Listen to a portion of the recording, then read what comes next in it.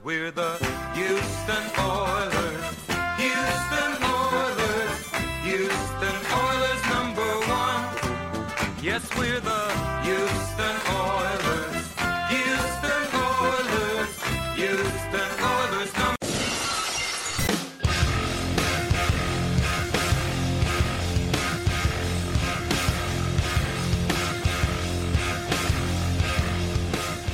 Hello, everyone. You're listening to Battle Red Radio. I'm Matt Weston. Tonight, I'm joined by the Mike McCartney to my Sean Payton. How are you doing tonight, Taylor? My name is Paul McCartney, and I'm doing okay. And you're not a coach anymore. Well, I know. Well, in the sense of you have 1 year left, and then I'm going to come over and take your job. That's exactly what's going to happen. I was going to say it's not going to happen this year, sadly, but now it's going to happen next year. The problem is they still have him under contract. The Saints? Yeah, I think they have him for 3 years still. I mean, Jerry will give him like $20 million, you know. Did you hear that they had a deal locked in 2019? I saw that. And then Anthony Davis got traded. So it was like, because the Bensons own the Pelicans.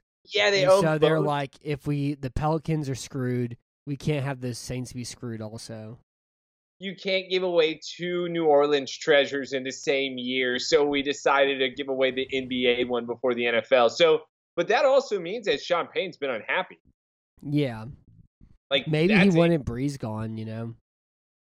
Maybe, or maybe he saw the direction, because does that also mean that Taysom Hill was not his idea? I don't know. That's what also makes me interested. I mean, but he may also been like, look, Breeze is toast. We need to draft a quarterback. And they're like, no, we have to keep trying to get one more run at it. He's like, whatever you say. By all accounts, though, it just seems like he was tired and he needed a year off, you know.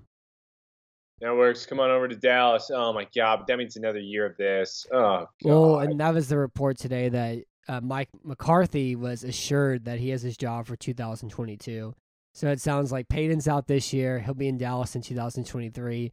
And McCarthy has this year upcoming to go 8-7, you know. Well, the reason why, it's because Dan Quinn. Yeah, it sounds like he wanted the Denver job. Yes, that's exactly what it sounded like. And the moment he did not get it, he immediately announced, I'm staying with Dallas. Yeah, I mean, like, I don't know. I guess they have so much defensive talent, and they just need a quarterback over there that I feel like he probably was like, I can make this a top 10 defense. I can find a good offensive coordinator. And then we can, we can bring Aaron Rodgers here, and that should be good enough.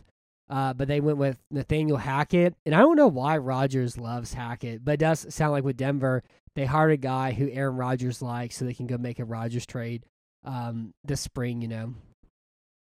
Matt, it seemed like, what was it, that Hackett was the hot commodity? Did I miss something? That Hackett was the guy that everybody wanted?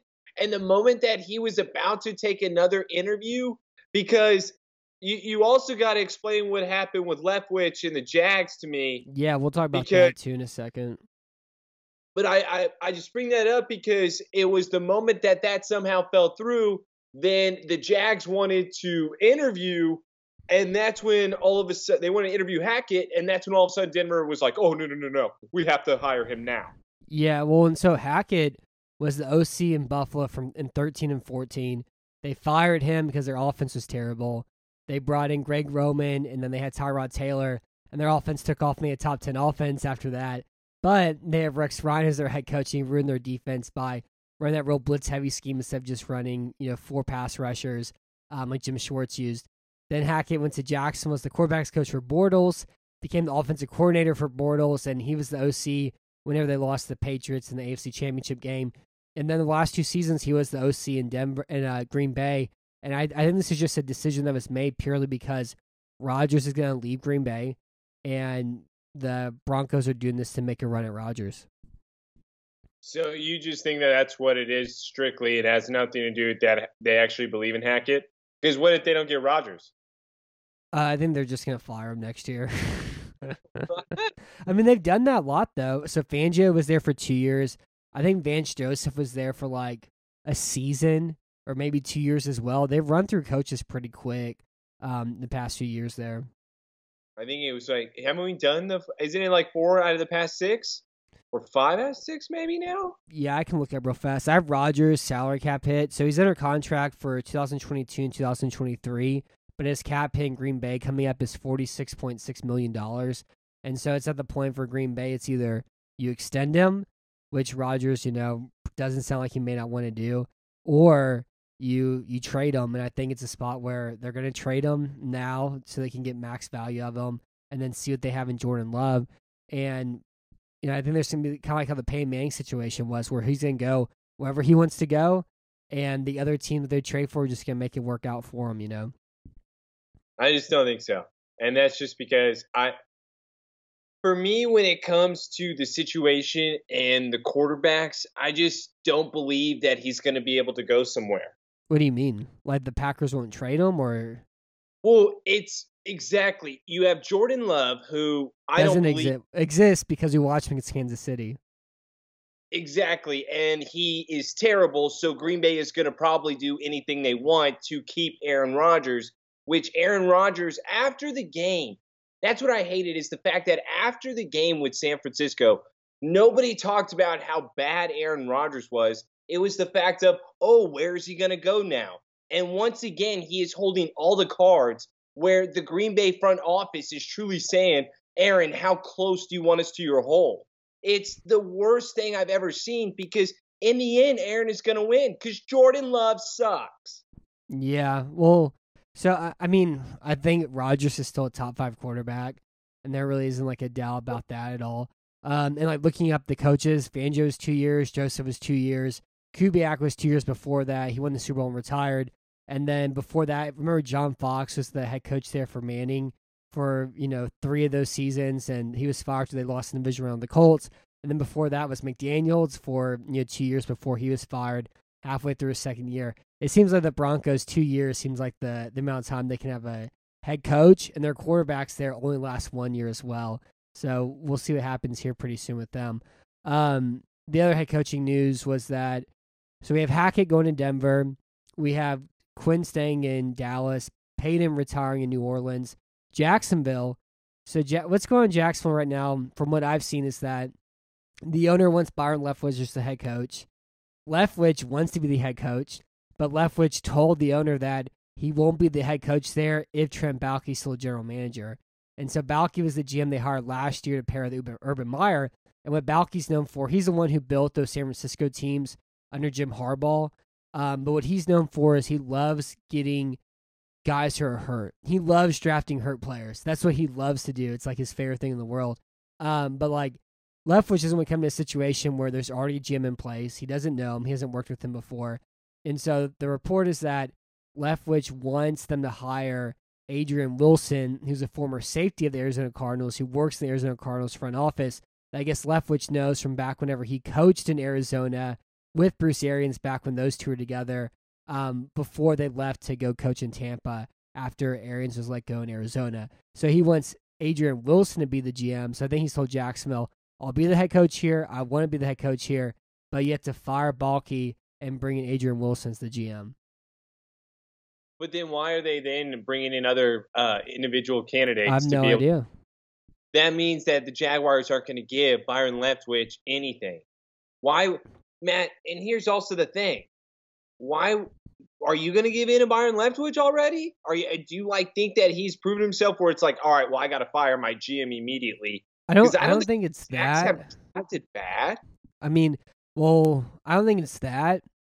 I think it's more Baalke hasn't done anything at all. You know what I mean? And so it's just more like if you're a new head coach, you want to have like a new GM that you know to work together on, to kind of build out your team with, I don't think necessarily. Fired the moment that you're going to join a team. Okay, you can have me, but that guy's fired. Or he's just saying like, I want to have a general manager I already know and know how to work with, So fire his ass. Yeah. But all of Jacksonville wants Baalke fired though. Like the whole team does. They've entered the Jack Easterby zone in Jacksonville right now. The whole fan base wants him gone. Leverage. I mean, the candidate you mentioned though was Vic Fangio, the former coach of the Broncos, going down there for an interview, and it sounds like he may be going down there to interview for the defensive coordinator position. But even then, I wasn't fully buying that. just because Fangio is a cover 4, cover 7, 2 deep safety sort of coach, and Leftwich is just paired with the high blitz coordinator and Todd Bowles. And so, I don't know, maybe Leftwich feels differently, and he's just down there for the DC position. But I'm not sure why you would interview a DC before you even officially have named the head coach yet. So, I don't know. It's weird. Exactly, unless you're interviewing for a head coach besides Leftwich because he decided to demand you fire somebody on his very first day before he gets the job. Yeah, but it's like if you're the head coach and you have options and like it's hard to get a lot of head coaching jobs, you know, you want to find the perfect situation. I think Jacksonville's as good of a situation as you can get for Leftwich, but it's just making sure he wants to work with his guys, the GM. Ridiculous. You don't take the perfect situation. No situation is perfect. You take the job that's going to be given to you. Well, I mean, it just depends on your like level of want, your market supply of your labor. He's never you been know? a head coach. Yeah, but there's This a lot of teams who want to guy. have him. He's interviewed a lot last year. He's interviewing a lot right now. It sounds like he can kind of pick and choose what he wants to do this year. I don't. I'm sorry. You got a lot of balls to just come in and be like, he's fired. Well, okay. Well, I don't even know you. I just met you. Like, what is this? Yeah. Well, Balky's also the guy who wanted He wanted Bill O'Brien as the head coach there in Jacksonville. So that's that's what Balky was up to. That would have been incredible. In fact, I would have been all for that. And like, I mean, Balky's not an awful GM by any means, but he hasn't been, good in the last 7 years, And again, his big thing is he likes to draft injured players, and so I don't think it's the best way to build a football team. Yeah, I just go back and forth because I really don't think that they have a bad overall drafted team. I get what you're saying. Yeah, because they drafted first overall. Listen, man, but you're still going to a decent team. I don't understand. I don't think you can go in making demands. I would take the Jacksonville job. I think that'd be a fun job to have. You can only go up. You can only go up. Yeah, so after he was let go from San Francisco, he took 4 years off and worked as a consultant for the NFL, and then took a job with Jacksonville last year, and then was promoted to GM this past year with Urban Meyer. So I don't know. I mean, he built one team that was really good for 4 years there, and nailed some first-round picks and everything, and him and Harbaugh had a good little run together. But I don't know. I understand where Leftwich is coming from, though. No, typically, if you fire the head coach, you fire the GM. It's my first job. This is my first time I'm getting a head coach job. I can't make any demands. Just give me the job. I don't know. It's just typically what happens. And then the other head coaching news is that the Chicago Bears hired Matt Eberflus, the DC of the Indianapolis Colts, to be their head coach. And I think Eberflus runs a really great scheme. I think he's a very smart defensive coordinator. I thought it was kind of surprising that Chicago went with the defensive guy with Justin Fields there and everything else. But I think they were kind of looking at it as, we don't have a first-round pick this year. We're in cap hell. We have a ton to invest into our defense. And if we're going to win football games immediate future, it's going to be led by our defense and, Fields scoring, 21, 24 points. And if he can do that, and we have Eberflus and we have a well-coached defense, that's our ticket to win football games for the next 2 years or so.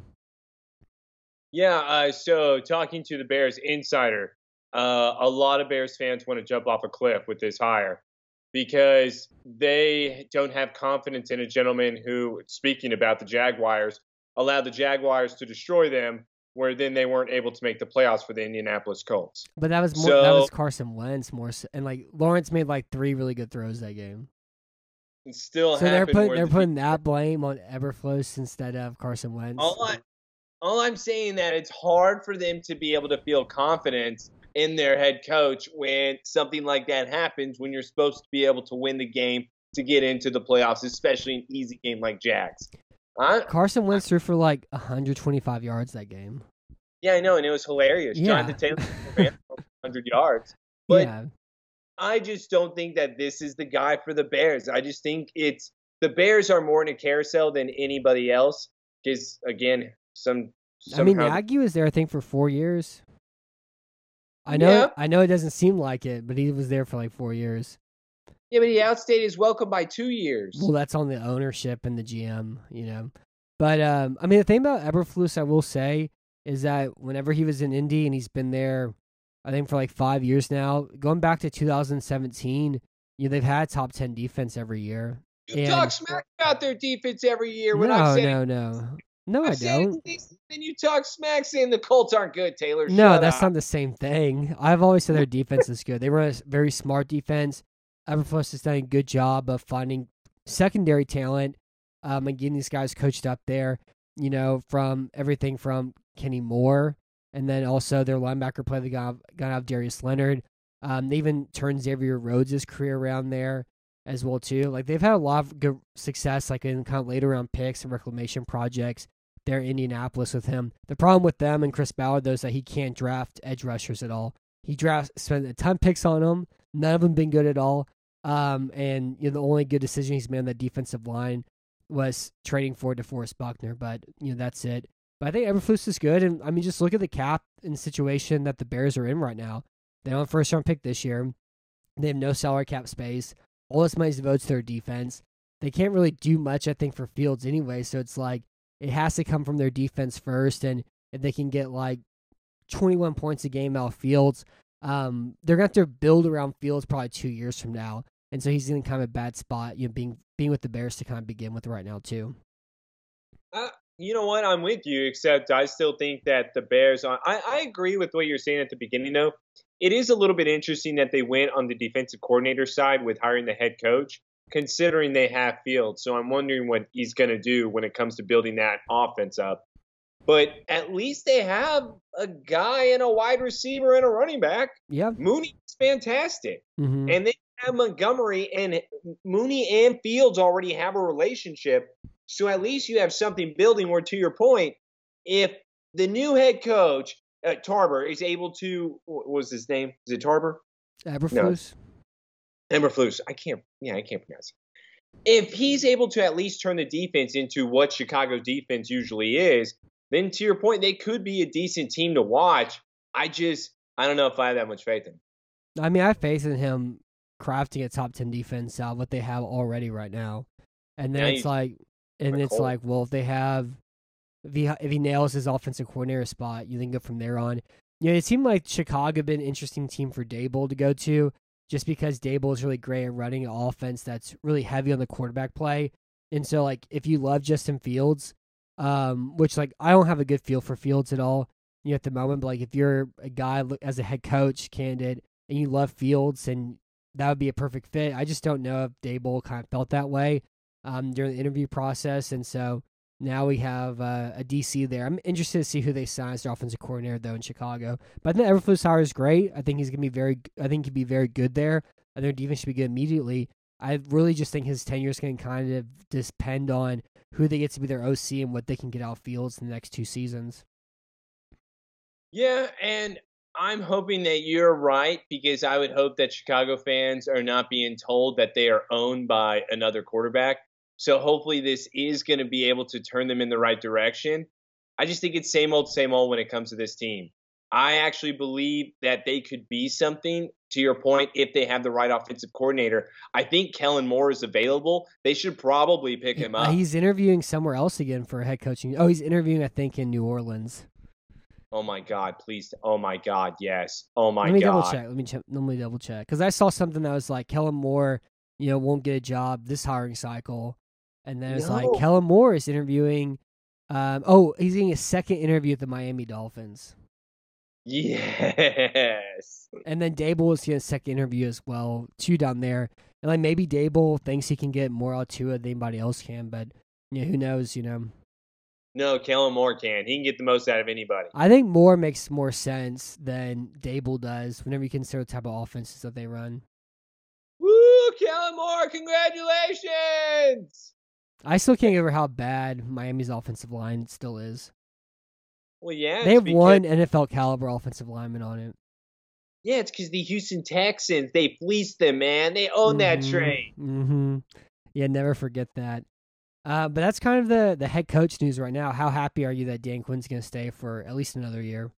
That actually made me feel a lot better about myself, more than anything. That made me feel a little at ease. I still don't like that I have Paul McCartney, but I do like that Dan Quinn is going to be staying. Man, That makes me really, really, really happy. If I can get rid of Kellen Moore, this will be not a bad offseason. I'll take it because I'll still have like a good 33% of a problem, but it's still only 33%. Yeah, are you gonna send Kellen Moore some pink flamingos he can put in his yard if he goes to Miami? No, I'm not going to send him anything You except should for be like, happy that he's gone. Yeah, give him a going away present. yeah, I'm going to just like, a rock in a box that says good luck. Yeah, don't throw through your glass house. Suck on. In the other news also, Giants owner, not Rooney Mara, but whatever Rooney Mara's father's name is, John Mara said, "We are not trading for Deshaun Watson." There you go. I'm heartbroken. There you go, Matt. Now what? Now where's your game plan? Now what's going to happen? Tell me, Matt, you know what's going to happen? Brian Flores is coming to the Houston Texans, and Deshaun Watson will be staying. I'm hoping for Josh McCown. Okay, I what? want the Josh McCown thing to happen. Why? It would be one of the funniest things to ever happen. That wouldn't be the funniest thing that ever happened. He's only coached at a high school level, Taylor. They interviewed him twice. No, I think they interviewed him twice for a head coaching position. And then after they got made fun of for even interviewing him at all, they're like, they put out some report. They're like, the Jaguars talked to him to see if he would be interested. They didn't interview him at all. They're like, see, we're not the only people who did it. I want Josh McCown though. No, so you're trying to tell me that Brian Flores is still available right now? Yeah, he is. Interesting. And Houston Texans have not been really fighting for anybody. So who are you waiting? Josh McCown. You're not waiting for Josh McCown. Does it make any sense? You would have already hired him. Oh, I guess he has an interview twice. Jonathan Gannon has interviewed twice, and that's the DC in Philadelphia. Even though he's been the DC there for 1 year, and their defense wasn't that great last year, so I'm not exactly sure what he's good at. Everybody tells me he's great, but I don't know what he's good or isn't good at. And then they got now. Yeah, I don't know. I mean, they had a great defensive line, no safety play, no linebackers at all, and they had below average defense this past year. But I guess they also interviewed Kevin O'Connell, who's the offensive coordinator of the Rams too. So we'll see what happens there, though. Not a lot of news on the Texans front. Boo! I didn't write a very good thesis statement to the show. I was gonna say we're gonna start with some coaching news, then some rapid fire divisional round stuff, and then we'll spend about 15 minutes on each one of these championship round games. So the rapid fire. So Cincinnati, Tennessee. Going back to last week, do you think the Tennessee Titans can win a Super Bowl with Ryan Tannehill, or should they maybe look to trade for Aaron Rodgers or draft a quarterback early in the upcoming draft? I would say draft quarterback early here, and that's just because with Tannehill, it's really weird because you see him in certain playoff performances where he has been able to just be crazy on fire, where he's throwing over the 300 yards to 3 TDs. Last game was really bizarre, but it's also like what I told you, where I just never felt confident in the Tennessee Titans, where every game was close. And when it came to the Bengals, they were just able to pull it out in the end because their offense was better. I just don't understand the Ryan Tannehill. I mean, what changed that game, though, was the 3 interceptions that were thrown by him. That's really why the Bengals won that game. So, again, who had the better offense? I mean, they're both pretty bad. They had the better offense. Don't even try to pull that. I guess so. They were both bad. Doesn't matter. Offense Burrow was sacked 9 times. They had 2 good plays that game. The Joe Mixon cutback touchdown. And no, the Bengals had 3 good plays that game. The Joe Mixon cutback touchdown. The smoke throw against the cover 0 blitz to Jamar Chase, where he made Christian Fulton miss and then ran for 52 yards. And then the corner route, they hit the game-winning field goal. They had 3 good plays. The Titans, I think, had 4 good plays. They had the Foreman run. They had the 2 big throws to A.J. Brown. And they had the touchdown run by Derrick Henry. Was that after the interception where it's allowed to... So that was the change for it. Oh, yeah, so that's why that play happened. I still think that was the interception. Yeah, when it hits the ground, just because the He ball had his doesn't hands. The ball didn't move. The ball was in his No, no, no. hands. When the ball is dragging across the ground, regardless if it moves, it is an No, but incomplete the pass. ball hit his hands and then it It dragged does across the not matter ground. what you are saying. It is an incomplete pass when it hits the ground simultaneously. It does not work that way. It never has. The ball. That was the biggest I garbage thought. call I I've feel like ever it was. I feel like it was a catch, but they usually And don't call that as a dragged up catch. Tannehill touchdown pass after. Oh my God! And then you belittled the Cincinnati Bengals offense. It was know what? bad. They had a bad You offense. The Titans and the Bills lost because this is what you deserve. This is what you get because you You can't even name what the Bengals offense did well. They didn't do anything well last week. They were able to get the ball down the field in order to kick field They- goals all game long. No, they did not. Yeah, they did. They had they had 3 good plays. They were also set by good field position because of turnovers. Like the difference in that game were the Tannehill interceptions. And what I want to go back to, what I want to talk about the Tannehill picks is that going back and watching the video, the first interception was against cover 3, and the deep middle safety reads the deep curl. It was the exact same route combination on the third interception too. Cover 3, the cornerbacks are in the deep curl, pops in the air, creates the interception. The exact same sort of route, exact same defense against it. They had Julio Jones on the sideline as well too on that third interception. The second one that Mike Hilton caught, all year long the Titans have been running that RPO bubble screen. They threw it to Chester Rogers earlier in that game, same formation, got 3 yards off of it. And then Logan Wilson made a tackle, limited that play to 3 yards. In the red zone, same formation, they motion into it. Mike Hilton comes down to the slot, shows off the edge. Tannehill takes a snap and throws it right away, and it gets picked off.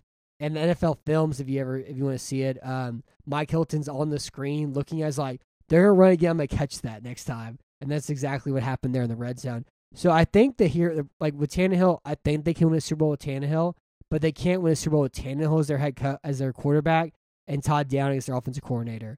Their offensive coordinator in Tennessee this year, their replaced Arthur Smith, he should be in jail.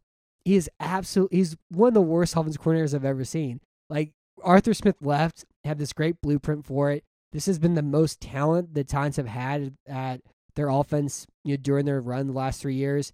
And Todd Downing was like, all the stuff that worked the last 2 seasons, we're not going to do that at all.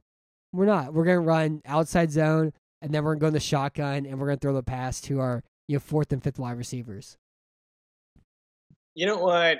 I'll give you that, where the offense didn't make any type of sense, where it was really inconsistent throughout. I can't believe in Tannehill. I just think that he'll always be kind of like a Jay Cutler, where I think he definitely cares more, but as far as talent-wise, he's only going to get you to a certain point. He has a ceiling. Yeah, I think he's the best complementary passer in football.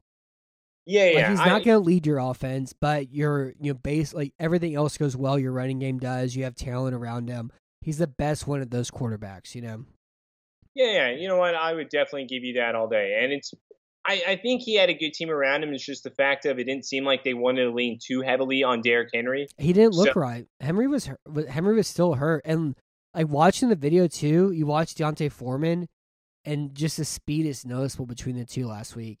And so, like, after 15 Henry carries, you're like, this is not working. You're in the playoffs. You have to win this game. Foreman had the big run, but he also had, I think, 2 runs of 7 or 8 yards as well. Just noticeably had just more burst, looked better, looked a lot more comfortable in the offense. The problem is it was safer to run the ball than it was to have Tannehill throw it. In a Todd Downing offense, But, I mean, he made 3 great throws that game. And, the interceptions are what killed him, though. You make me sick. That was a catch. I hate you so much. I think it was a catch. I know they don't call that usually as a catch. I was surprised they kept the call. But I'm saying, think about what a catch is. I think that's a catch. It hits his hands, then it drags across the floor, and never moves. It doesn't matter if it doesn't. It's like barely touching the grass, like this much. Ground at the same time. There are blades of grass. It's not like a carpet. It's not like it's turf at all. You can't skim the ball across the ground. It cannot do that. It's grass. It doesn't matter if it's grass. It didn't go like squish against the dirt. It just swept across the grass. No, it wasn't like a tight little. Yeah, It that's was- what it was. It was a. No. That's what it did. It went, that was a great play by Hooker, though. Hooker was awesome that game. I was also surprised by how bad David Long was, who's a really good coverage linebacker for him, and Christian Fulton both had their worst games of the year against the Bengals too. But I think that game and also the San Francisco game were two big coin flip games where I still feel like the worst team won both those games. For which ones? Tennessee and then the Green Bay game too. The great. I don't know about that. Wait. You're saying like the worst team won that game? Both those games, yeah. I don't know. I feel like there was- were coin flip games where it just worked out that way where the worst team won. And that's what makes football great the same way, I'm surprised you're saying that. And that's why I'm confused right now. I thought you'd be saying the Buffalo Bills getting screwed over a coin toss. No, I don't think so at all. Interesting. Okay, interesting. We're gonna get in. Well, and I don't mean like they lost because of the coin toss. I just mean like it was a game that could go either way, and these two teams just ended up winning it. So San Francisco, Green Bay.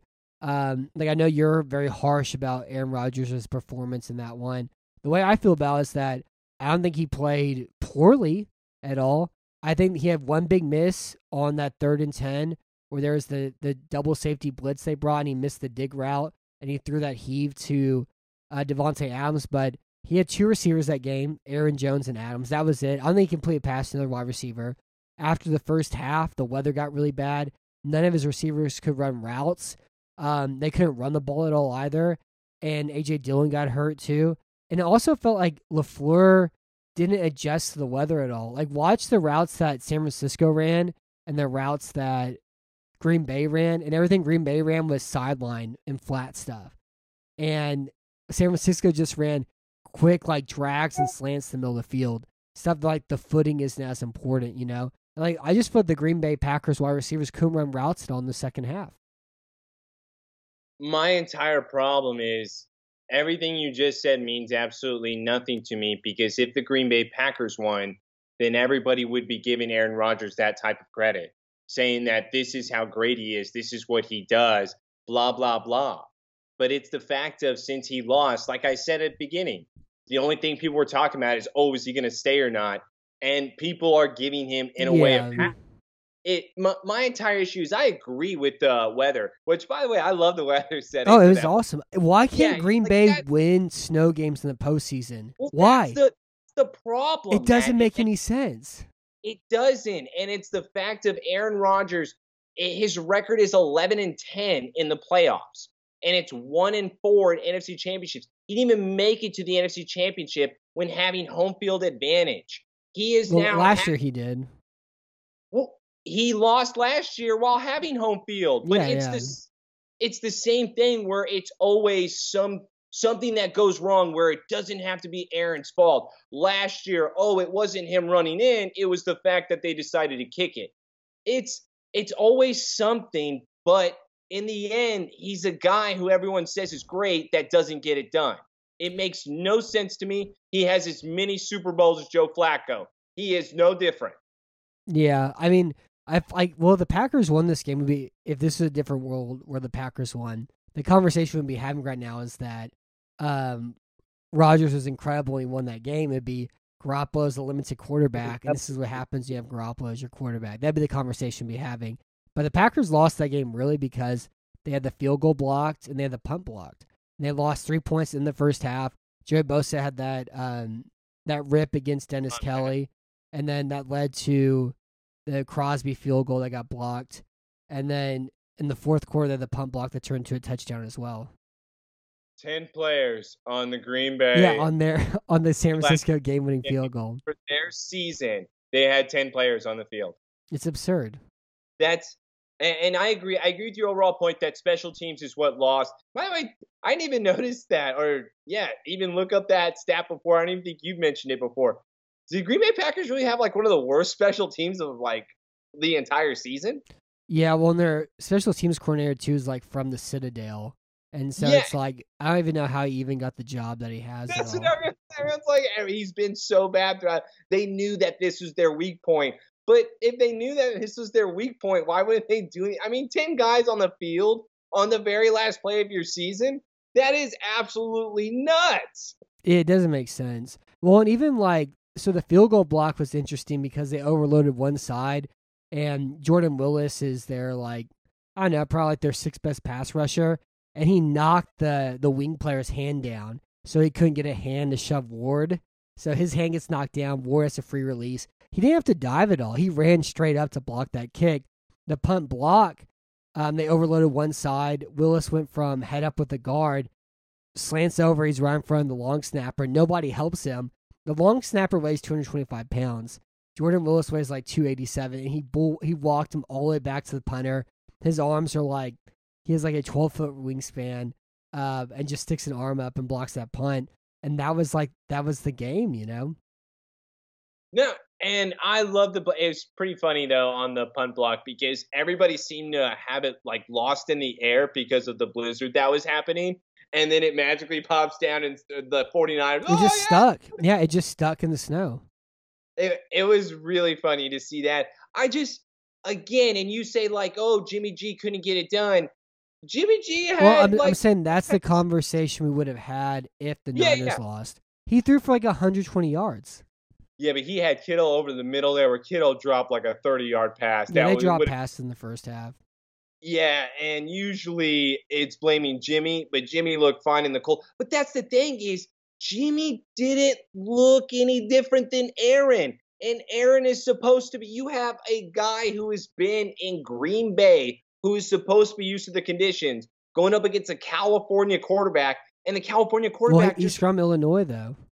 Jimmy's played in that weather before his whole life. He loves that weather. Oh, is that what it is? He loves that? Yeah, he's from Illinois. Don't they always say that Lambeau weather is different than any other weather? It doesn't make any sense to me. So Green Bay's DVOA, 32nd, negative 5.2%. Good God. That's disgusting. Yeah, so in my lifetime, I can name 4 really bad cold weather Packers losses at home in the postseason. Last year, they were 25th in DVOA with the same special teams coordinator. The one that Favre lost to the Giants in the snow.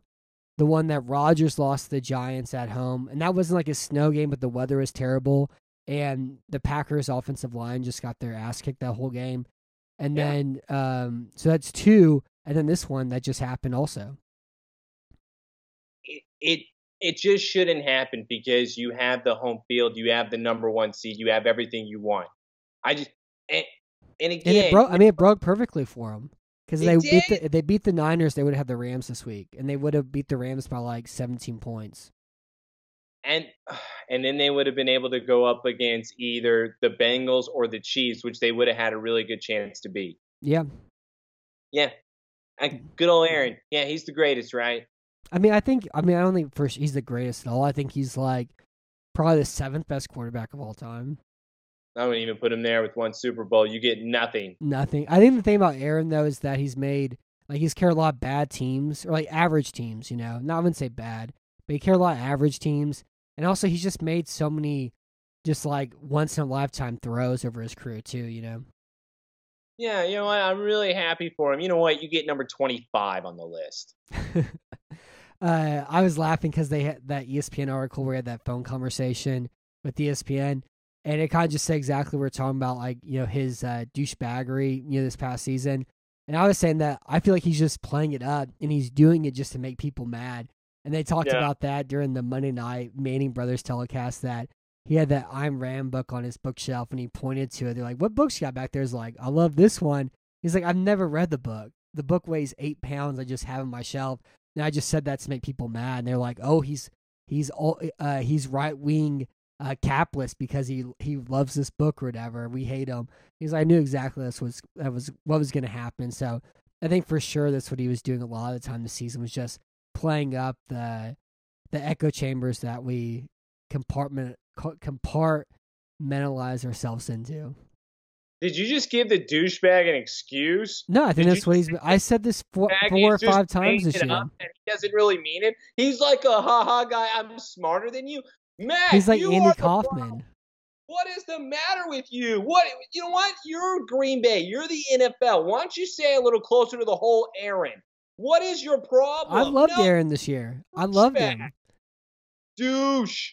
There is nothing that's excusable about anything that he does. He doesn't know what he does. Yeah, because he he's does. like- He admitted himself. I think He's he's just just- did a lot of these things to make people mad. He believes the world is flat. I don't think he eat it. believes that.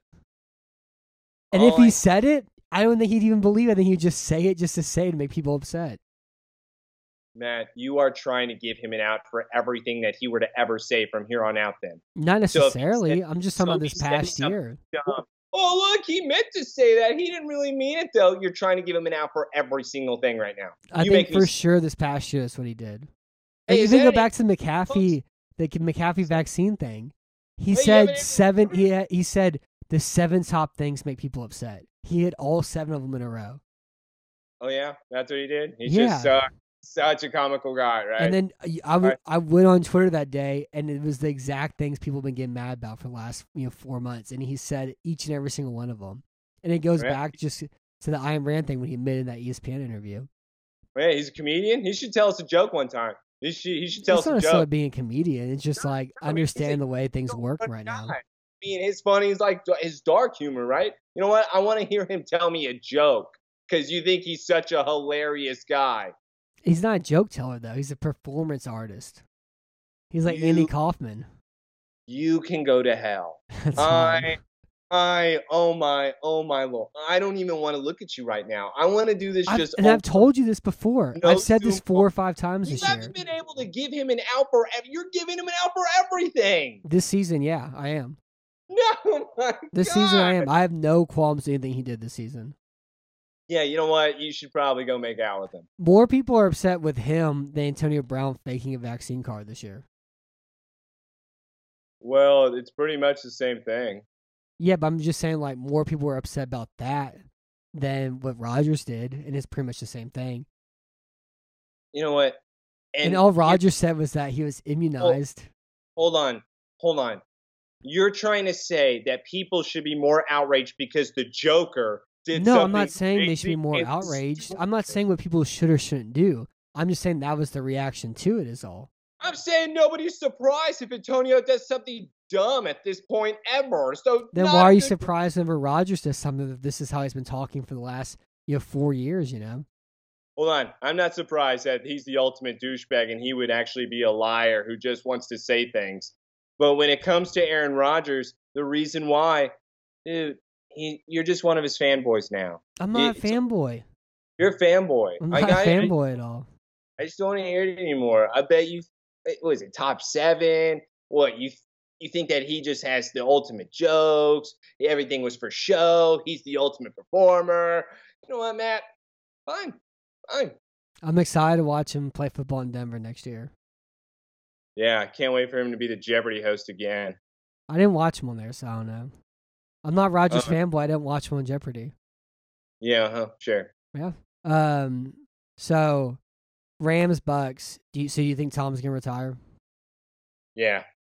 And it's because he's acting weird. And the reason why, too, the vibes that I got were the Timmy vibes, the Tim Duncan vibes. When Tim Duncan retired, it was his last game against Oklahoma City, where he didn't announce that he was retiring. Everyone just, oh, Timmy's going to be back.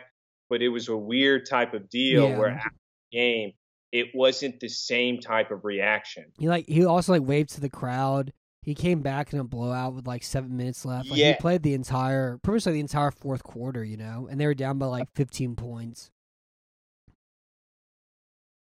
And it's also where with Tom in this season overall, all he wanted to do was just keep bombing it and bombing it in a way like wanting to throw out his arm because and the way he is speaking, I just can't see it at this point. Yeah, Well, I mean, why else do it? that's interesting. I think it really I think the hard thing about their team right now is that they ran it back for this year kind of identically. They may lose Barrett next year. They probably going to lose Godwin as well, too. And you kind of saw some limitations they had in their offense. Even in that Rams game, just not having Godwin on the field, though, not having that big slot receiver. And so, if he steps out, I think it's also just kind of part of the situation, too, where he says, I'm not going to play for another team. I play for Tampa. If I play for Tampa, we have these holes coming up, and it's not the same. pristine and large amount of talent anymore. It's like, do I want to go through all that, all over again? I think it's gonna take a couple months to think about it. But yeah, I mean, I could see it. It makes sense if he does. Well, and it's also what I can't remember if I think somebody did report this, where they asked Tom about doing a farewell tour, and he said he wouldn't do it because if Tom had that in the back of his head where he already knew he was going to retire, and he wouldn't be just focused on winning, so then he would look weird. I feel like he would look like how he did in the New England game this year, where it was just awkward the entire time. I think he would have a whole season of awkwardness. Yeah, that makes sense. Well, and I agree with that too. And it's like everything would be about him every game. It wouldn't be about the team at all. It would just be like, oh, this is the last time we see Tom here and in this stadium against this quarterback. And also, like, he was great this past year, And I don't want to watch Tom Brady have that Peyton Manning season where Manning's like purple tongue was carried by Von Miller. He won a Super Bowl that last year, but he was awful. He was one of the 4 worst quarterbacks in the NFL. That last year he was in the NFL, won that Super Bowl. And so, like, I don't want to watch Tom Brady go through like a 7-9 season, or I guess 7-10 season now, where he's dragged by a defense and his arm is shot and he's taking a bunch of hits, and all that too. Well, exactly. It's to your point. Do you want him to have a Drew Brees ending? Do you want to have? I don't want to watch him look like Drew Brees at all. Big Ben ending. Ugh, and no. You want to see, and in a way, he would go out on top where he was considered MVP. So, I mean, obviously Aaron's going to get it, but I'm saying like he was in the discussion for being MVP at his age. So, what else? You're exactly right. He would only be able to go downhill next year. Yeah, I guess the only thing that would make me think he would stay there is just because his offensive line's incredible. And they may lose Jensen. Like, I think they could get another center to replace Jensen. Like, their biggest problem, like the first and second round, though, is just losing Wirfs, and having that hole at right tackle where he didn't have the same amount of time to, throw the ball. That was really kind of like crushing that first half against the Rams also. So if he does stay, I think that'd be the big reason for him staying. Man, whenever he was coming back, I was like, there is no way this is about to happen for him. I was getting so excited because, of course, he was going to pull it off with just Cameron Brate, Gronkowski. It was going to be the best thing of all time. And he didn't get the ball back. Yeah, that was kind of how this past weekend went, too. It was like the last team that had the ball won all 4 games, In all 4 games, they all had a kick in the last 4 seconds. Yeah. Mm-hmm. But yeah, I mean, Well, I'm done with all the quarterbacks from the last decade. I'm done with Ben. I'm done with Phillip. I'm done with Eli and Peyton and Drew. Tom is the best of of all time, and so like if he stays again, we'll watch him. It'll be fun, I guess. But I think it'd be fitting for him to retire this year. I wouldn't miss him at all. But like I'm very excited though for the future with the amount of young quarterbacks in the league right now, especially in the AFC. And so we have like this new guard coming up, and they're also just better athletes than what we had from the previous guard. Like Roethlisberger isn't anything at all compared to like Herbert and Lamar and Mahomes and Allen and Watson are. Whatever ends up happening with him too. So it's gonna be a lot of fun watching football for the next 15 years. Watching those 5 guys. So Buffalo, Kansas City. I'm still sad, I've been in a funk all week. It's the most screwed up thing I've ever seen in my entire life. Okay. So like I'm embarrassed by how I felt watching that game. Matt, it was gross. From the bottom of my heart. See, you were being an ass at the beginning, but now I'm going to say I'm sorry for the Buffalo game because that's not funny. That's not fair. That's not right. And I truly, Josh was a man that game. It was legendary. And he deserved to win that game. And to your point, though, earlier about the young quarterbacks, hopefully this is the sign that this is just going to be nonstop, where now you're going to have the Buffalo and Kansas City rivalry be just absolutely insane with these type of games. And Herbert, too. I would throw Herbert in there. Herbert needs a little bit better when it comes to the offense. He needs a better offensive coordinator, yeah. He needs an offense that actually lets him throw the ball 75 yards down the field. Yeah, weird how the other two somehow have that. Yeah, I'm so tired of hearing about Brandon Staley being the greatest coach in the world all last year. It's like they have the worst run defense in football because they don't have any talent at the defensive line position, and they play two high safeties and they get crushed on the ground. And Rex Burkhead runs for 165 yards, and they miss the playoffs for it. And Joe Lombardi sucks. I don't want to hear it. Exactly, and even they were the validation for the Dallas Cowboys being good. So I hate them even more now. Yeah. But like when Allen had that 14-play drive that was 75 or 17-play 75-yard drive that left 2.5 minutes left, and the Chiefs had all 3 timeouts, and they all 3 timeouts. It was like, just let them score, and then get the ball back, and then try to be the last team with the ball. And they pretty much did that because Hill caught that that deep in route that he torched everybody on to score, and the Bills scored with 8 seconds left, and they had like a 7-play 75-yard drive that took 43 seconds. But I couldn't get over how incredible he was in that fourth quarter.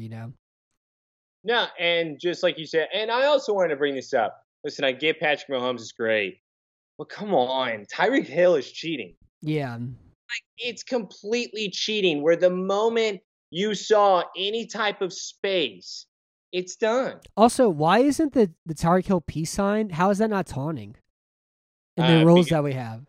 You're not going to do that. And by the way, what? I was just saying that there was 2 defenders coming at me. Either way, I just enjoyed Tyreek. I think it was, and then he wore a glove that had the peace sign on his glove because this wasn't taunting, but this was. I don't understand that. It was something that happened earlier this year. I think that he was the big cheat code and one of the big difference makers. It's just the Buffalo Bills defense truly let Josh Allen down. It was disgusting. They couldn't tackle. They couldn't rush the quarterback. They played 2 high safeties the whole game to ensure that they didn't get beat deep, which is fine. They were able to force like 2 field goals and give up touchdowns every play aside from that. 13 seconds should not have been done. I can't believe they gave Travis Kelce a free release like that. Where do you think he's going to throw the ball? Yeah, the corner turns and just lets them run free upfield, and they have 3 guys deep down the middle of the field. He got 15 yards. No one's even near him. He got 25. No, he got 25 yards on that play. It was dumb. The fact that really? He had 25 yards on that play. I thought Tyreek Hill had more yards. So what did Tyreek Hill get on his first play? Like 13. Oh my! They're so stupid. You can't guard the one guy, but that's also the other thing is why is Kelce and Tyreek Hill the ones that are making the plays at the end of the games? I get that they're the greatest. Don't get me wrong, but if you're the defense, especially a top 5 defense, you're supposed to be able to stop the best players or slow one of them down. Yeah, the numbers are kind of blown. Like they covered those 2 well, but like Hill's always really good, even if he's in box score good because he creates open throws for everybody else. Kelce. Well, but they did, but like like his numbers were over exaggerated because that catch, and then also the touchdown he had in overtime too. You know what I mean? But I can't believe that they gave him a free release like that. But and then also they didn't squib the kick either. Oh, well, if you squib the kick, they have 4 seconds left, 5 seconds left. And that was also a big mistake considering it's not only I get you can look at it now from the outside view and make that type of call, but the 3 timeouts that the Chiefs still had is why you have to do it. Yeah. Like, no matter what, they're going to be able to stop the clock, so you have to give them less time that they're able to do it. Even if they have 0 timeouts, you have to do it. It doesn't matter. Well, but 0 timeout, I'm not really worried about that then. Yeah, I don't know. But did Josh Allen do enough? Did Josh Allen do enough for you last weekend? Are you impressed finally? Yeah, and it was very interesting that Stephon Diggs didn't really do anything at all. I mean, he just had their best corner over there.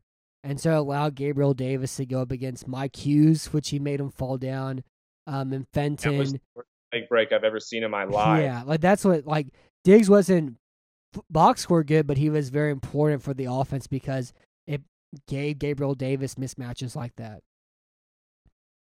I just hated it because Josh Allen really did show that he is the up and coming in the AFC. He's been this for 2 years now, though.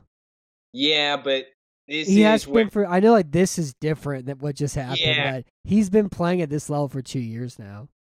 But he should have. But that's what I'm at least excited for when it comes to this game is that both him and Patrick Mahomes both showed of the quarterbacks we thought they were going to be all season, and in fact, both of them struggled. And of course, the game to end their season was them truly playing at their best level. Yeah.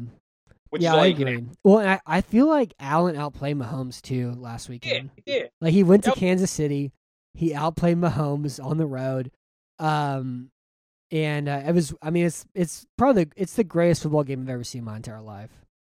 It's up there. I don't know if I'm because I would still put even the Tom Brady and Atlanta Falcons probably more up there. But when it comes to this game, you're exact. It was unbelievable, and you did even mention because I actually want your opinion on this. So you agree with the overtime rules? Yeah, I don't think overtime rules are a problem. Me neither. And If I you had give all- up a touchdown, you should lose. Thank you. You know why, Matt? Because a touchdown's supposed to be hard to score. Yeah, you should lose when Yeah. you give a touchdown. If it's a field goal, fine. I like the way it is. If Allen lost because of a field goal, they shouldn't win. Yeah. But they give a touchdown, they should lose. And also, they had 2 chances to stop him at the end of the fourth quarter. You know what I mean? They had chances. They had 3 chances to stop him. They failed all 3 times. No, and that's where I don't think they lost in overtime. They lost in the 13 seconds. Yeah, for sure. For sure. I mean, you completely demoralized them. And it's the fact of me having to say, oh, it's stupid they don't get to touch the ball. It's supposed to be difficult. The defense is supposed to be able to do something. Even with all like the picks and like the memes or whatever, of like them showing what the game should have been. It was like 145 to like 137. I don't ever want to see that. Yeah, the A&M thing. That also, college overtime sucks. It's not football. And it's also, I mean, football is a violent game. It's a dangerous game to play. You don't want guys out there playing that game for 7 quarters, you know what I mean? Because we have to go to 8 points and we're kicking field goals back and forth or whatever else, you know? I mean, Buffalo had the chance to win it. They had 3 times to stop Kansas City. They didn't do so. They gave a touchdown. It's not an overtime rules problem. It's a Buffalo Bills defense problem. And it's great. Weird. It's McDermott not squib kicking as well, too. Weird that we're on the same page on it, though. Yeah, I mean, I think the biggest thing for Buffalo, though, on their defense is they don't have they have a lot of really good players. I think White's like their only true like impact player, but they just need like a really like outstanding front 7 player.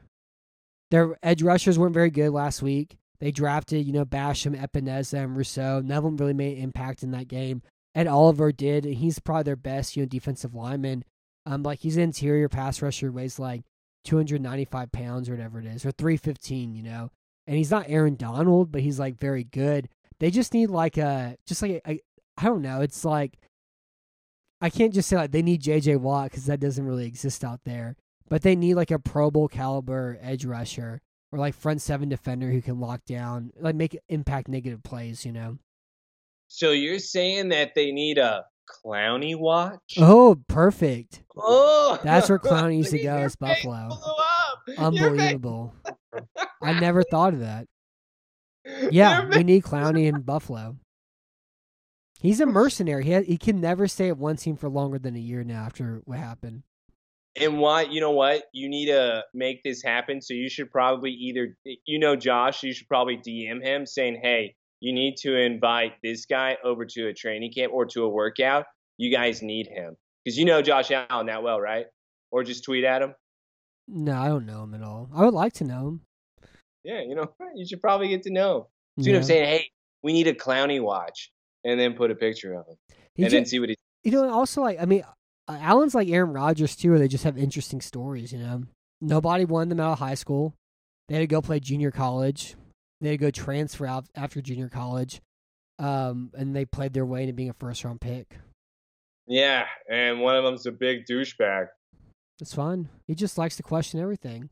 There's nothing wrong with asking questions, Taylor.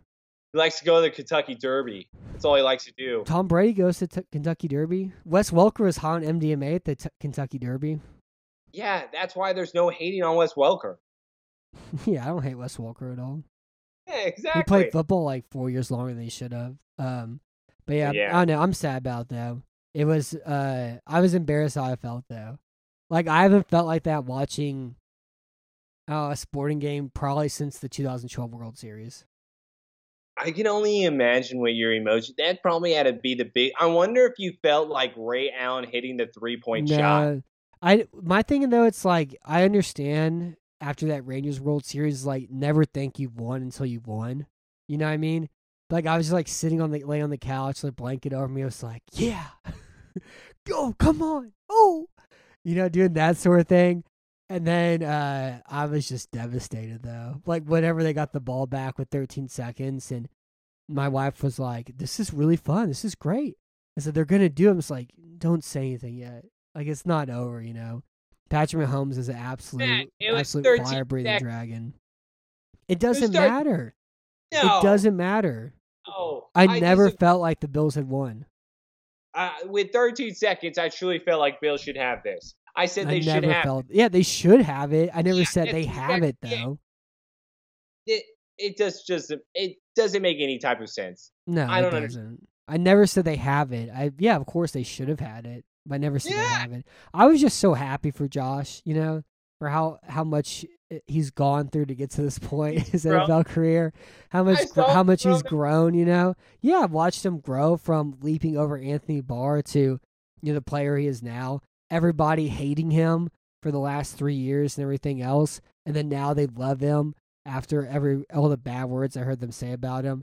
I'm just very happy for him, and also I'm very sad at the same time. But we'll do it again next year, I guess. Man, I can only imagine if he lets you down again. He didn't let me down at all. He's never let me down. He always lets you down. That's why he's never been able to get to the big game. And this in his season, I don't care. Imagine if he went up against Cincinnati Bengals. Oh my God! They would have won 41-17. They would have destroyed Cincinnati. I will say that. Yeah, yeah, they would have. But it's like, it's not about winning the big game. Sometimes it's about winning, that last game. So we're gonna start here. That was some very intelligent stuff. It's not about winning the big game. Sometimes it's about winning the last game. That was beautiful. I don't care that much about championships. You know what I mean? As much as some people do. I just really wanted him to win that game, and here we are. Championships matter, Matt. Stop it. Yeah, of course they matter, but I don't know. I think people still get so wrapped up in who won, who lost. There's a lot of things that get overlooked whenever you think like that. So we have Niners Rams. No, let's do Bengals Chiefs. That's the first game. So we have the Cincinnati Bengals going to Kansas City. The Chiefs are 7-point favorites. Last time these two teams played, the Bengals won by 3 points. They kicked like a 17-yard field goal. They were the last team to have the football, and it worked out where they got down to the 1-yard line. They had 4 plays. There was offsetting penalties that led to another 4th down. And on the next 4th down that happened, there was a Kansas City Chiefs defensive penalty that allowed the Bengals to have another set of downs, and they just pretty much ran the clock out, clocked it, won with the game-winning field goal. It was kind of the opposite of the Bills game last weekend, where the Bills weren't the last team on the ball, the Chiefs were, and they kind of lost because of it. How much are you kind of taking away from the Bengals being Kansas City earlier in the year to them having a chance to pull off the upset this weekend? I take nothing. It was too close of a game. And I kind of expecting that it's going to be very similar where it's a shootout. That's what at least I'm hoping for. I feel like I've been wrong on every single game that we predicted, at least for last week. But with this game coming up, I'm hoping that it's going to be another shootout between the offenses, between quarterback and quarterback, where hopefully Joe Burrow is able to pull this out. I'm not putting a lot of stock into it because with last game in the Kansas City Chiefs, that was just such a flawless performance there at the end, where it now turned them into, are they back to that juggernaut stage? I'm hoping Bengals can match that. It's just hard for me to truly buy into it.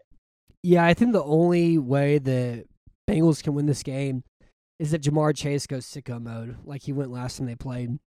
Last time he had 11 catches on 12 targets for 266 yards and 3 touchdowns. He had 1,113 yards before the catch, 153 yards after the catch, and that he had the slant route that he ran for 75 yards. But all Burrow did was just throw him vertical routes and throw back shoulder, and Chase just jumped over defensive backs over and over again. And that's what it's going to take for them to win this game. Well, And I completely agree. It is going to be a lot of Jamar Chase and them just going back and forth. By the way, I mean, the 3 TD performance, that just is amazing.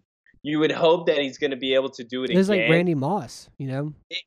It was, and that's where I think it was even us where we said, yeah, he was for sure lying at the beginning of the season then about those bad hands and dropping passes. I That was all. think the media lied to us. You know, they are the enemy of the people, you know?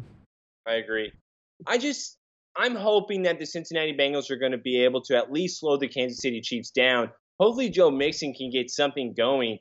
This is all depending on Joe Burrow, and I don't think he's going to be sacked. But Mixon didn't run the ball very well against the Chiefs earlier, and the Chiefs don't have a very good run defense at all. Mixon didn't run the ball very well against Tennessee. He had, I think, 3 good runs, and he had that great cutback where there was like 3 tight ends defenders that didn't fill the backside well. That lets that touchdown. They didn't do much on the ground at all against Kansas City earlier in the year. And like Higgins is great, and like whenever you get Higgins against Fenton and Higgins against Hughes, like those are the matchups you have to take.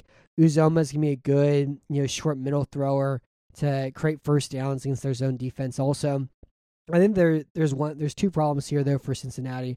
One is the run defense, and the second is the pass rush. The Chiefs did a really great job blitzing against empty sets. The Titans did the same thing in their path to sack Joe Burrow 9 times last weekend. The problem the Chiefs had in their first matchup is they just didn't bring him down enough. And I think the Chiefs should probably do a better job just tackling Joe Burrow this time whenever they blitz him heavy in this matchup. Then also they don't have an answer for Chris Jones. We just watched Jeffrey Simmons have 3 sacks and 3 quarterback hits and 8 tackles. Chris Jones is a little bit better than he is. And if they put him at defensive tackle, he had a great game against them earlier in the year too. And so I'm just kind of concerned about the blitzes and then Chris Jones in the interior and their lack of run game. I don't understand how you cannot, because Joe Burrow is eventually going to die if he's getting sacked 9 times. And the fact that he was only able to, So he was sacked 9 times, and he was, he made 9 incomplete passes? So in the end, it's just incredible for the fact that he had 1 interception and taking that much punishment. So even if I feel like Kansas City, if they somehow are able to bring him down this time around, as long as Joe doesn't get hurt, I think Joe still is able to put the ball on the spot he's needing. Because to your point, I love Uzomah. I just love it so much whenever he catches a big 3rd down pass. And it's always where you're hoping Jamar Chase has that big play. But the fact that he has Uzomah as that safety target, and then, of course, Higgins kind of has been quiet. So there also could be a splash. To your point, though, on Mixon, he was bad in Oakland as well. I'm hoping, though, against the Kansas City Chiefs, that this would be a defense he could make something happen. Because if not, I really hope Joe doesn't take more punishment. If he gets like 5 or more sacks, there's got to be some type of record for this in the playoffs. Yeah, so he was sacked 9 times, hit 13 times. And like you mentioned, he only had 9 incompletions, averaged 9.4 yards an attempt, threw for 348 yards, but comes out to a total of 280 passing yards when you account for the sacks as well, too. There's some talk that, the pass blocking isn't good, but Burrow's did a better job not taking sacks. There wasn't anywhere to really go for the ball on a lot of those throws they took sacks on. And also the pass rush was so fast immediately there. There wasn't much he could do, too, on a lot of them. But yeah, I agree with you, too, on the Mixon stuff. And, the Bengals are similar to the Dolphins where they have 1 NFL caliber offensive lineman. The Bengals have a right guard that's NFL caliber in Hunt. The Bengals have 1 in left tackle, Jonah Williams. Their left guard isn't, their center isn't, their right guard isn't, their right tackle isn't, since Prince replaced Reef. And so it's just a mess, you know what I mean? And as good as their receivers are, as good as Mixon is as a pass catcher, as pretty good of a play caller, Taylor's been at times this year, I just don't, they haven't been good this postseason, They won 2 really kind of games that they should have probably lost because they made their field goals. And it's insane that they're in the AFC Championship game right now. Yeah, but in a way, it's kind of like a trap with the Kansas City Chiefs because everyone's expecting the Kansas City Chiefs to be able to demolish them. Where, by the way, what is the spread? 7. Yeah, see, they're expecting the Kansas City Chiefs to demolish them. So it's going back to nobody's. I think it should be 13. And remember, The Kansas City Chiefs are usually a team that never, ever, ever covers. It should be like 13.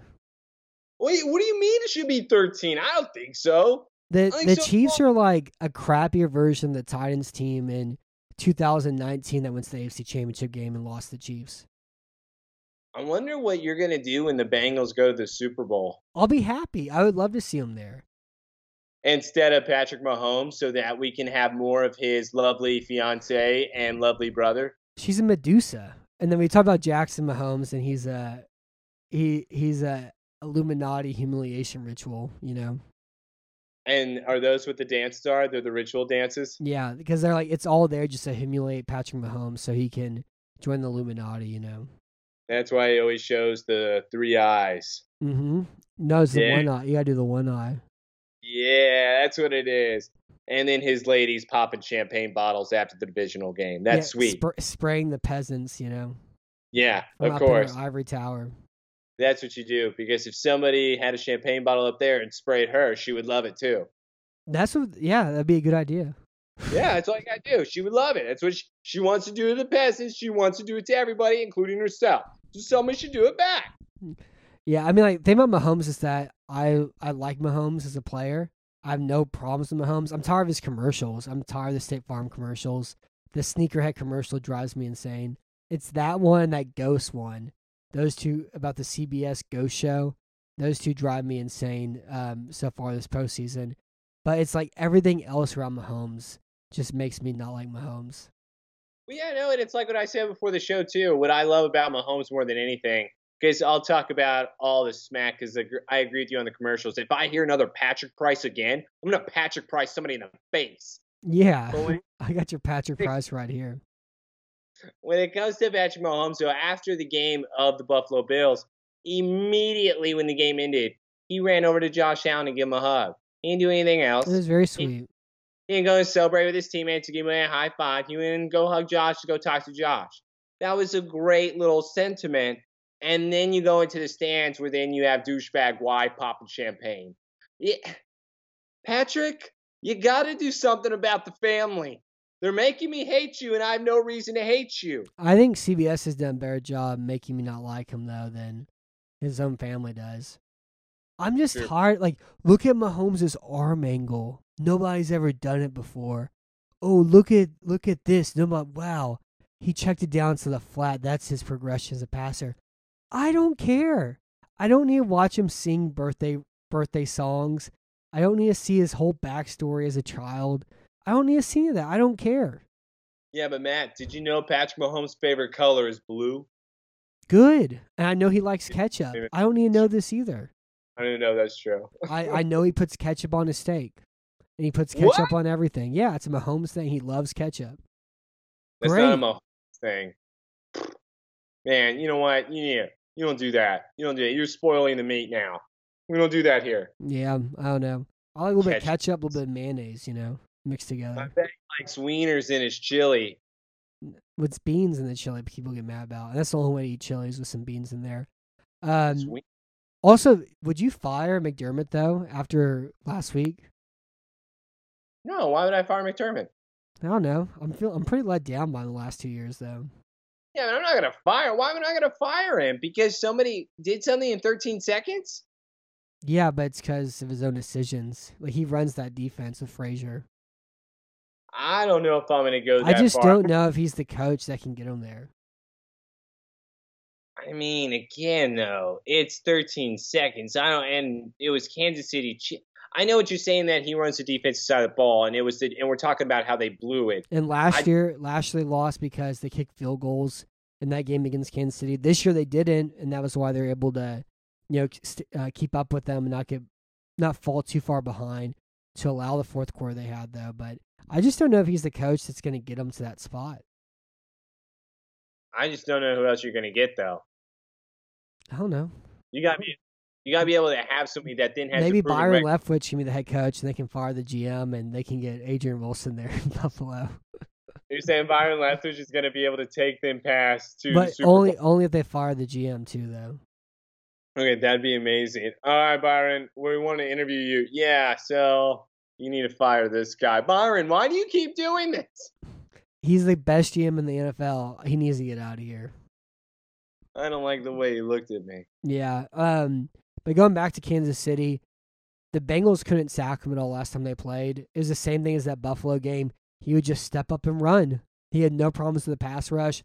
That was also with Orlando Brown being out of the lineup in that Kansas City game they played earlier in the year. They ran the ball really well against him.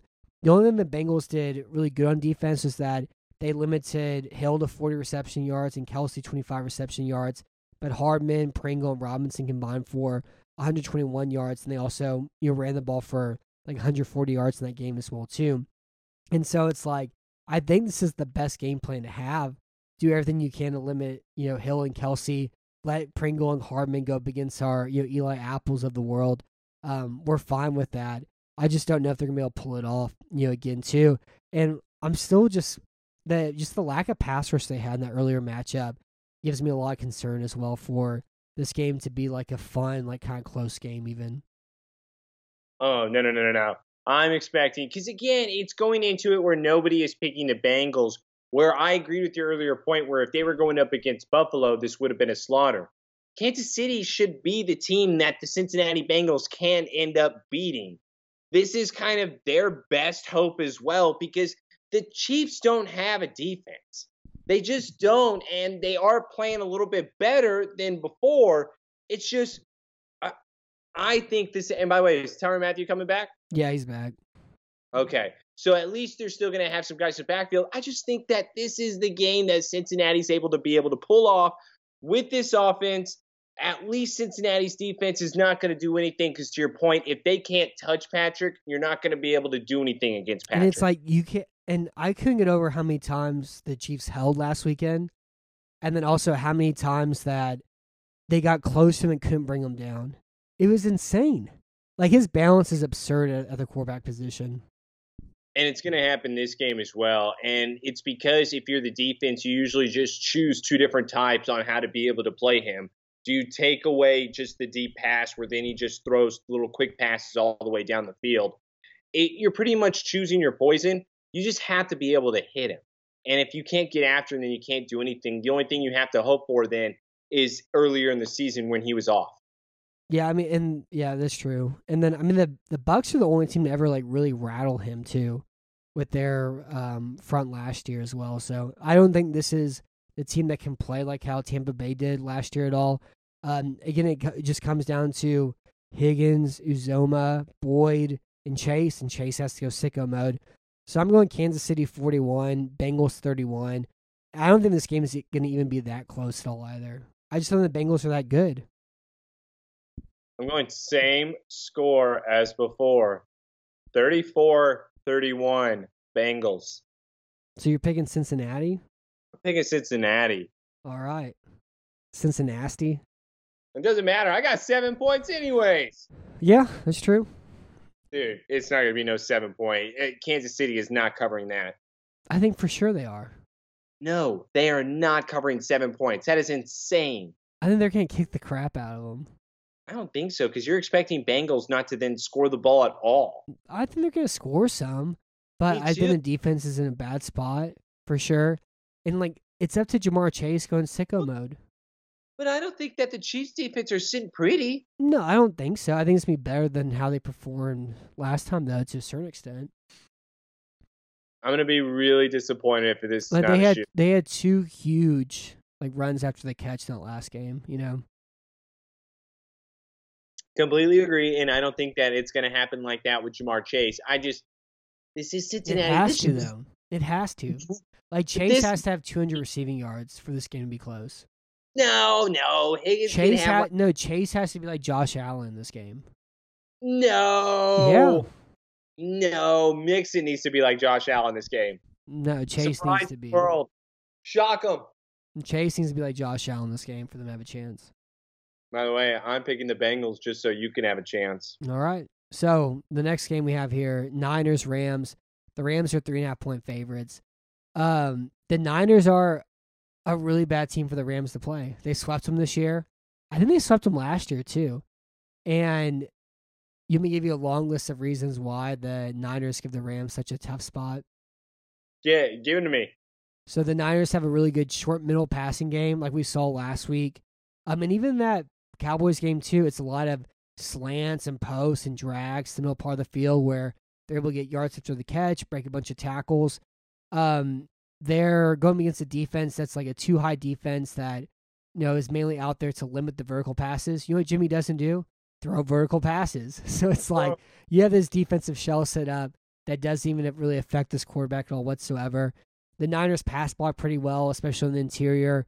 Trent Williams will be back in this game too. They break a lot of tackles, get a lot of yards after the catch. And they also stress a Rams defense that's top heavy. They have like 4 really great players on it. They have like 5 guys who are okay, and they have a lot of late round picks, everything else after that. And so you have to cover 8 guys on this Niners defense. And it just really gets a lot of mismatches later on in the lineup, like being able to attack like Dayton and Long as well too. Their linebackers a little bit slower in that regard as well. So the yak problems and the tackles that the Niners break are a big issue for them. That outside zone game and the split toss game they run are really kind of tough for the Rams front to be able to defend too, which is kind of like the amount. They don't have a lot of speed at the linebacker position at those spots also. And like Shanahan's just good at creating routes that are able to kind of get into the holes their zone coverage that they use as well. And I also think Deebo Samuel is probably like the sixth best running back in football. Yeah, I'm going to agree with that. Okay, so all the points that you made, I completely agree with. The only thing I'm going to disagree with overall is probably your ending to this. And that's just because with them sweeping them in the regular season, I just think it's extremely hard to be able to beat a team 3 times in a row. Yeah, I've heard that before. I just don't know the numbers on it. Well, the only numbers I can give you is the Dallas Cowboys sweeping the New York Giants and then the playoffs, them beating us. But when it comes to this type of situation, I agree. I think the game, and I'm very surprised, I guess because it's home field, is favoring the Rams when it comes to that spread. Because even earlier in the season against the 49ers, the Rams were blown out. I mean, they were crushed. Yeah. And so you're wondering then if the Rams are going to be able to put up the points, because I'm still not confident in Stafford. I think last week against the Tampa Bay Bucks, it was probably the weakest secondary he's going to be able to. I mean, that last play to Cooper Kupp, good Lord. You got to be able to stop one thing, and you couldn't even do that. But I don't mind that play call either, the blitz in that one. Like, Ryans has done that all year long, where they blitz, go a big blitz on 3rd down, and it works, and that's what Todd Bowles did, Matt, I'm not going to just leave Cooper Kupp wide open in the middle of the field. Well, I mean, he had a running star against a safety standing still in that one. Yeah, I'm not going to do that as a play. So that's just what happens when you big blitz. And you should have a cornerback in front of Cooper Kupp instead of a safety standing still while he's running full speed off the line of scrimmage. So this is according to sports.stackexchange.com. So the times where a team has won 3 times in one season, it's happened 17 times since 1950. The last time it happened was in 2009 when the Cowboys beat the Eagles. In 2008, the Steelers beat the Ravens 3 times. In 2004, the Rams beat the Seahawks. In 2002, the Steelers beat the Browns. In 2000, the Giants beat the Eagles. In 1999, the Titans beat the Jaguars. So it hasn't happened in a long time, though. And, wait, do you have the losses? Like, do you have the losses when you beat the team twice? No, I don't have it. But yeah, so that's really my only theory behind the Cowboys are the last time a team lost in this situation, I guess. Well, for some reason, the NFC East always has to work out this way. Yeah. They always have to be the laughing stock. I love it.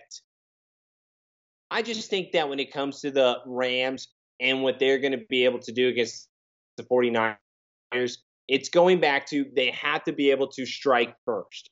And the 49ers have gotten away with being able to play against the Dallas Cowboys, who are in a way phonies, and just their record shows what their division is. While then in the Green Bay game, it's interesting because what you were saying earlier, it then goes back to, well, was it weather, which is why they were able to get away with that victory. So now you're going up against the Rams where they're at home, where you're hoping now that the Rams are going to be able to put pressure on Jimmy strike first, make Jimmy come back for more than just 3 points. Yeah, but I mean, he came back last time these two teams played.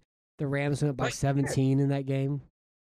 Like, again, I am just trying to make arguments when it comes to the Rams only because I bet a set of golf balls on them. Okay. But overall, I agree with your point on the 49ers, and I actually said for my Super Bowl was the 49ers versus the Bengals, but I'm probably going to have to change that because I made the bet, but still, that's what I think. Yeah, so the last team to do it actually was the Saints beat the Panthers 3 times in 2017. It's because Panthers suck. Yeah, so that time it happened.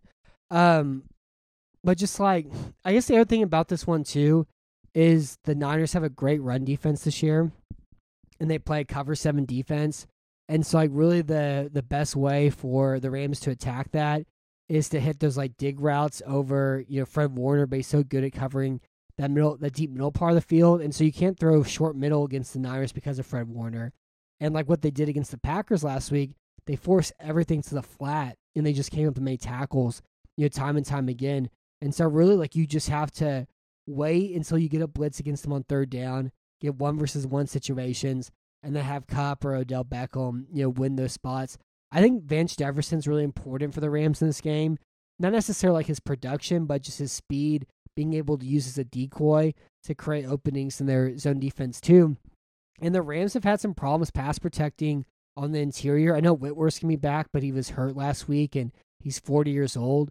And this is a Niners front that goes like 8 deep as far as their pass rush goes. And then they're going to have problems pass protecting against the Niners too. Like you mentioned with Stafford, he's had some really bad halves the last like 6 weeks of the season. He had a bad first half against the Cardinals. He had a bad second half against the Bucks. He had a bad second half against the Niners in Week 18. He had a bad half against the Ravens as well too, and he threw that bad pick. He's just had some halves that just have been atrocious,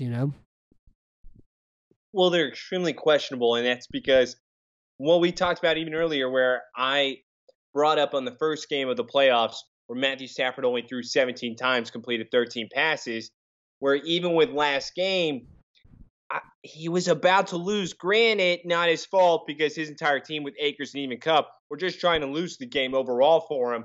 So he did have a impressive performance where he outgunned Tom Brady. So it's obviously give him the pat on the back for that.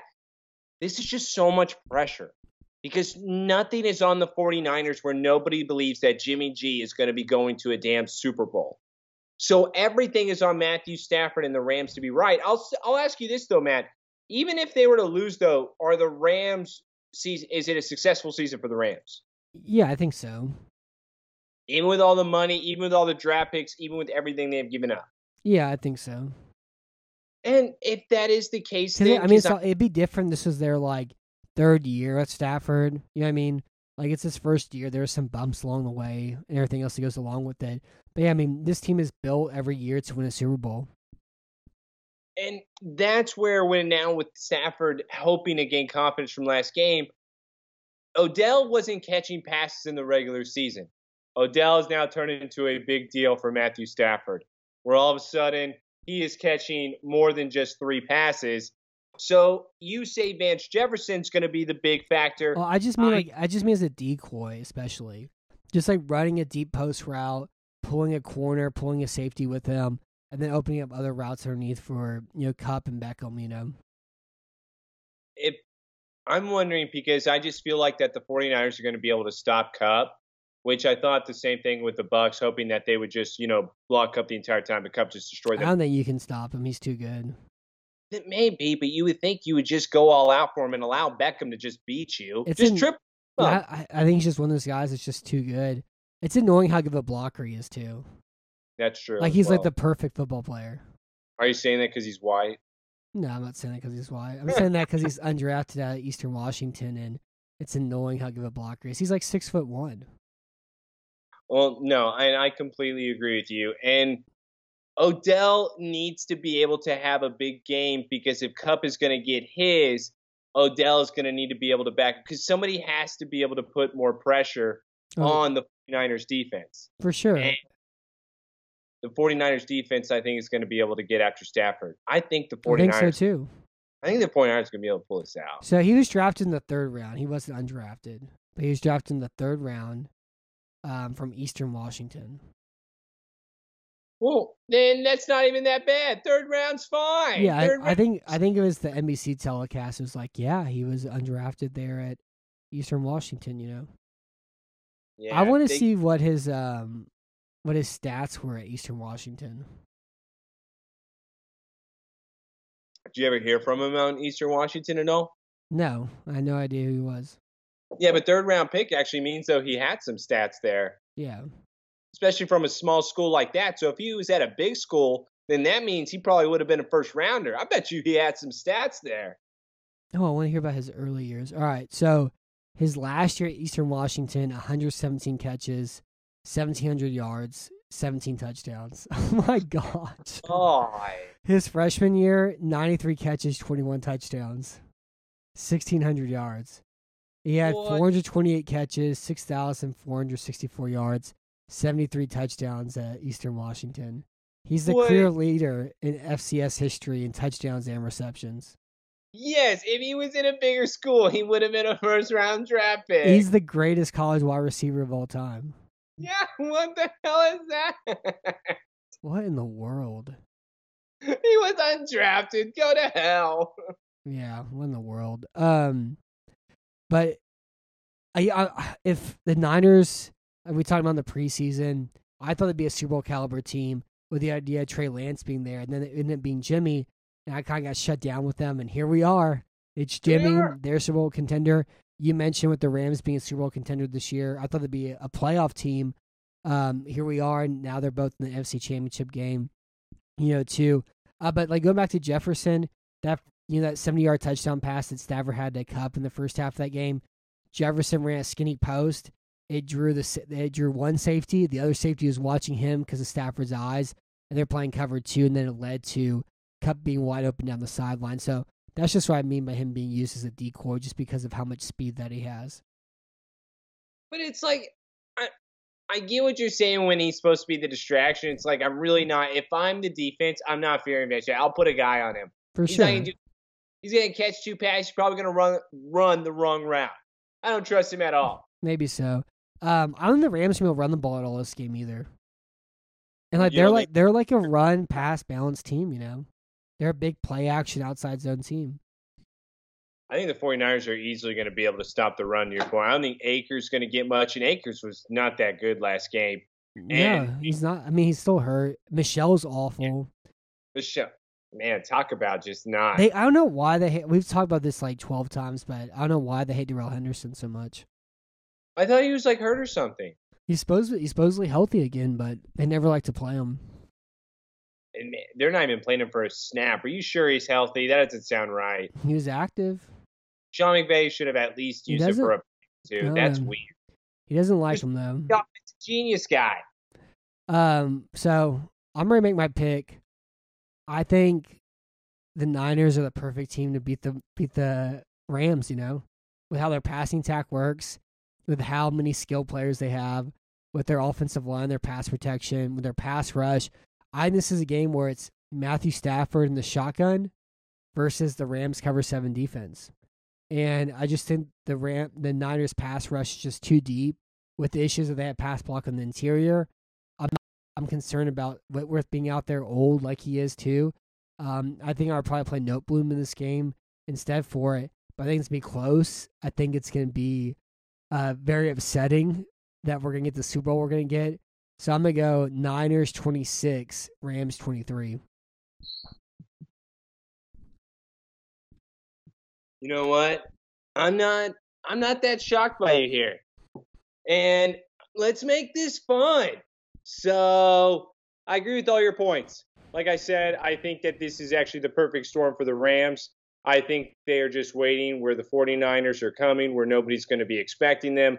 I said the 49ers wouldn't win anything with Jimmy, so I'm going to have to stick by this. This is the preseason bet. So I'm going the Rams 33. I'm going with Jimmy and the 49ers 25. All right. I like it. How funny it would be, though, if they go to the Super Bowl, Jimmy Garoppolo, and they just trade him next year anyways. Well, yeah, no, everyone says that no matter what Jimmy does, either way, he is going to be gone next season. It's crazy. So, in a way, he's just, the 49ers front office is just saying, yeah, cha-ching, cha-ching, cha-ching. It's crazy. What Weird. Super Bowl do you want if you had to pick a matchup right now between these four teams here? Probably the 49ers and the Bengals, because I don't think anybody would know what to do. Yeah. I think everybody would lose their mind just going crazy, being like, oh my God, who do we pick? Oh my God. It's Oh my- also like a 1988 rematch, too. Yeah, I think that would be probably the best matchup because nobody would know. Everybody would just have fun with it. Because who the hell cares? I mean, Nobody I think the best matchup would be Rams Chiefs, but I think like the funnest, like most bizarre matchup would be Niners Bengals, of course. I just think, man, maybe I'm wrong here. I just think that if the Chiefs and the Rams go up against each other, the Chiefs are going to demolish them. I don't think so. I just think that the Chiefs had the better offense. Yeah, but like the Rams can actually run the ball against them. They can throw deep passes, which the Chiefs have had some problems defending too. Aaron Donald would have like a tougher game against them, which would make that kind of interesting too. But yeah, I think that could be a 42-35 Super Bowl. God, I would not want to do that. An LA team versus Patrick Mahomes. Oh my God. The coverage of it would be just too. I wouldn't want to watch. I don't want to watch Niners Chiefs. Yeah, I know. You have to put it on mute. It's not gonna be fun at all. Like we watched that game already. Yeah, I know, but I'm gonna be able to watch it with you. I know. So it's gonna be a good time. I've watched. Well, I mean, like we watched that Niners Chiefs Super Bowl, and like I don't want to watch that again. Yeah, we're gonna do it again. I know. I just think this is probably a worse Niners team than that team was 2 years ago. You say that now until they go to the Super Bowl. I guess like Ayuk and Samuel are better than the receivers they had 2 years ago, which is the one difference. But their pass rush isn't as good. Their quarterback play is probably about the same. You know. I didn't mention this, but you touched on him. Man, Debo is incredible, though. Yeah, he is. Hey, I would say that I would agree with you on the sixth best running back. He's the best of both worlds. I just think that he is one of the most talented type of players you could have. Like, what is he, a gadget guy? You call him a gadget? No, he's just like a running back, all wide around. receiver. Yeah, he's like Cordell Patterson. Gotta be like a slash mark for his position. Yeah, he's like Cordell Patterson. There's that play in that second Rams game where Ramsey was like 8 yards off the line of scrimmage, ran full speed into Samuel, knocked him like a step out of bounds for like the tackle for a loss. Full speed, leaves his feet, gives him everything he has, bounces off him and falls to the ground, and Samuel walks out of bounds.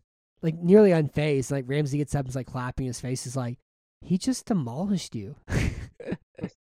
Like that was everything you had, and he just demolished you. You knocked him one step. Yeah, it's like Taylor. Me, if I were to run full speed at you and then just push you back one step and be like, what now? Yeah, it was exactly like that, except like they're the exact same size, just about, you know. It was ridiculous, but it's going to be fun. I'm excited to watch the games, I guess, even though it wasn't what I wanted. You know, I wanted Bucks, Packers. You're going to be sitting in your Josh Allen jersey like crying when I come over. I wanted Bills Titans so bad. I wanted it so bad. You got both of them losing. No, I got the exact games I didn't want, but we'll have fun. We'll have fun, you know. You know what? It is going to be a good time, especially if we get the Niners and the Bengals. The problem is I want it too bad, which means it's going to be Rams and Chiefs. God. I think it's me Niners Chiefs. Really? Yeah, it's me Niners Chiefs, I think. Nah, I think you're wrong on this one. And it's going to be gross.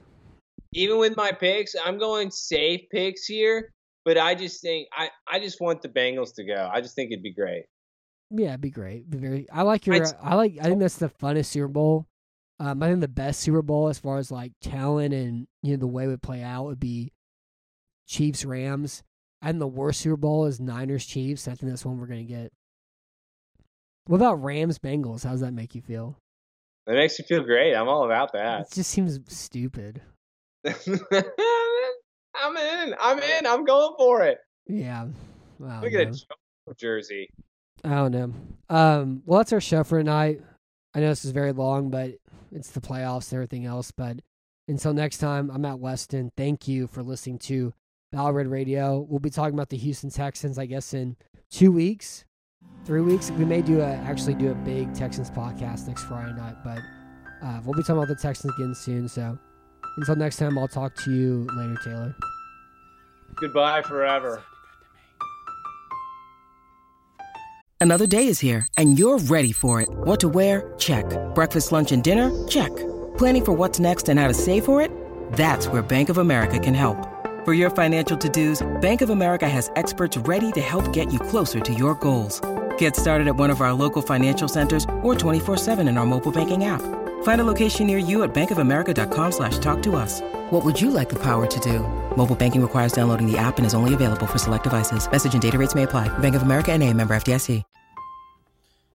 When you need mealtime inspiration, it's worth shopping Kroger, where you'll find over 30,000 mouth-watering choices that excite your inner foodie. And no matter what tasty choice you make, you'll enjoy our everyday low prices, plus extra ways to save, like digital coupons worth over $600 each week. You can also save up to $1 off per gallon at the pump with fuel points. More savings and more inspiring flavors make shopping Kroger worth it every time. Kroger, fresh for everyone. Fuel restrictions apply.